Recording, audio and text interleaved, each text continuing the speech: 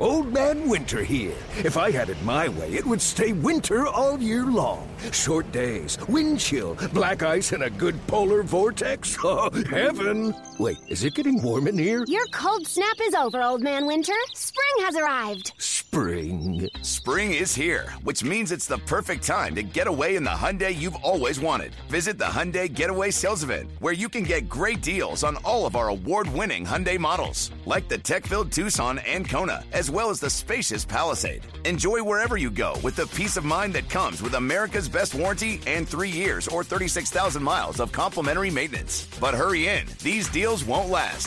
Add more joy to your journey at the Hyundai Getaway Sales Event. Now get 0% APR or up to $1,500 bonus cash on the Hyundai Tucson. Now, during the Hyundai Getaway Sales Event. Offers end soon. Call 562-314-4603 for details. Presented by T-Mobile, the official wireless partner of Odyssey Sports. With an awesome network and great savings, there's never been a better time to join T-Mobile. Visit your neighborhood store to make the switch today. This is Pucks and Bolts with Casey Hudson. And then that brings us over to a quick little preview of the Tampa Bay Lightning rematching versus the Vancouver Canucks. Now, last time we chatted about these two taking on one another, it was the mere fact that there was a handful of players that the Tampa Bay Lightning needed to not underestimate. The Vancouver Canucks are sitting middle of the pack, and just it's a very scary place for them to sit because they're skilled enough to surpass the standings. But it's one of those things to where if they go up against top goaltenders, it can be problematic for them. Within that, they did give the Tampa Bay Lightning a run for their money on home ice. The Lightning nearly escaped with a 5-4 win. And it wasn't even them that opened up the scoring. It was the Canucks that opened up the scoring, which we know can kind of change things up. So the first period wasn't particularly entirely in their favor. Again, it comes down to those bottom two lines to get things going. It was Corey Perry that leveled the scoreboard there. Big second period for the Lightning as they put up 3 goals to the Canucks 1 goal, and then it was the let off the gas slightly in that third period. Stammer gets a goal, Hughes gets a goal, and then, it goes back and forth from there.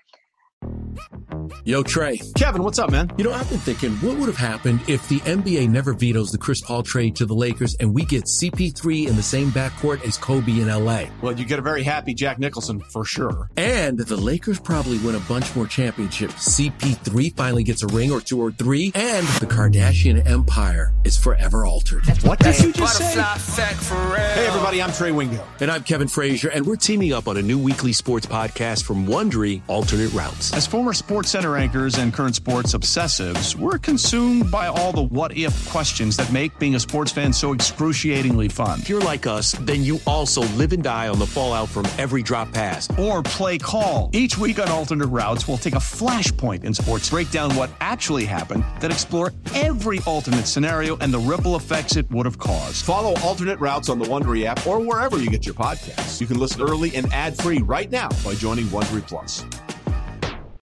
Last time we talked about these two teams, it was none of those guys that I talked about. It was Bo Horvat, who I said, please keep a sharp eye on.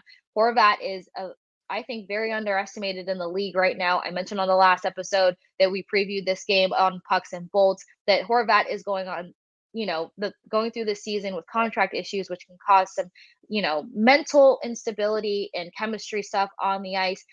He is not racking up in the assist column, but he's still sitting high, top of the charts within that Vancouver organization when it comes to goals as well as points. So somebody who wasn't able to particularly get on the board, but did rack up 2 points in the assist column is going to probably want his piece of the pie when they get to host the Tampa Bay Lightning this time.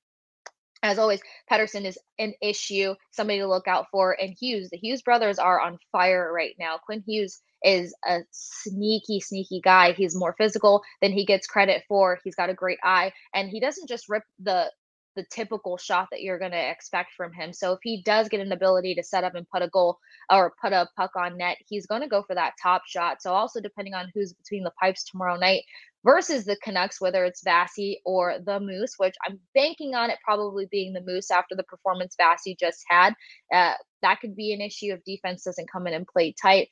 as I said, Nick Perbix is day to day right now. So I think it would be tremendous if he's not on the ice because of how he contribute and how he helps shut down and hold that blue line for this Bolts team.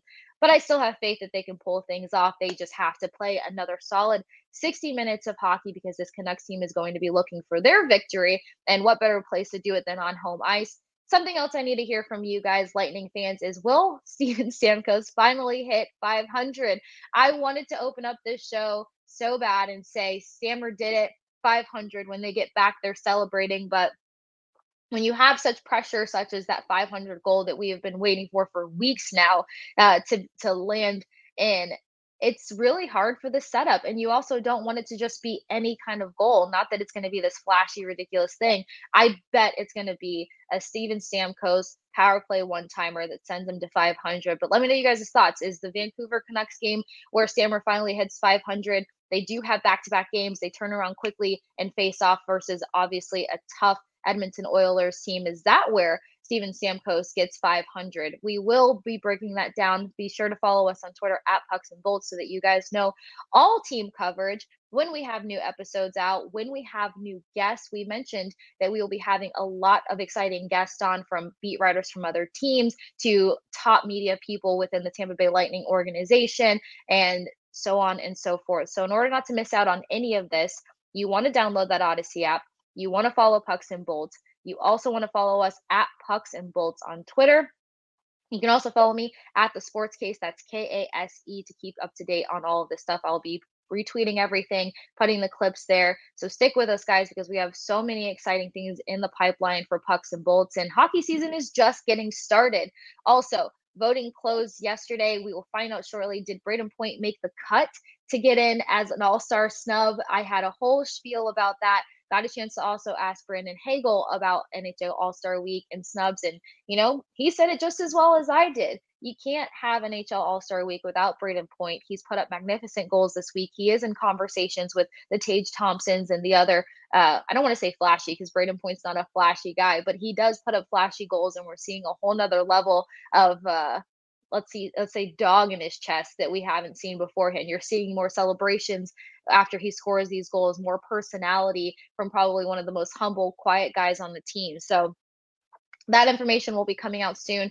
We do also plan on having a fun NHL All-Star Week episode where we kind of break down top skills throughout the league, and maybe we can get some interesting guests on for that. So also let us know your guys' thoughts about NHL All-Star Week, NHL All-Star snubs, guests that you may want to see on the show, questions that you have for your favorite players, because as you guys know, when they are in town, when they have practice, we get a chance to have one-on-ones with your favorite players. And we don't always want it to be the statistical, what'd you do on the ice stuff. These guys have some of the biggest personalities in professional sports. And now hockey's just getting to the point where we get a chance to share that with you fans. So any of your favorite players, shoot us a message over at Pucks and Bolts or my personal Twitter. I'll be sure to get that in the conversation for practice. The guys will be flying home Saturday, which means they probably have a practice Monday where we get a chance to sit down with one or two of your favorite players and bring you more of those mini-sodes. So stick with us, guys. Follow us at Pucks and Bolts, and we will catch you next time here on Pucks and Bolts.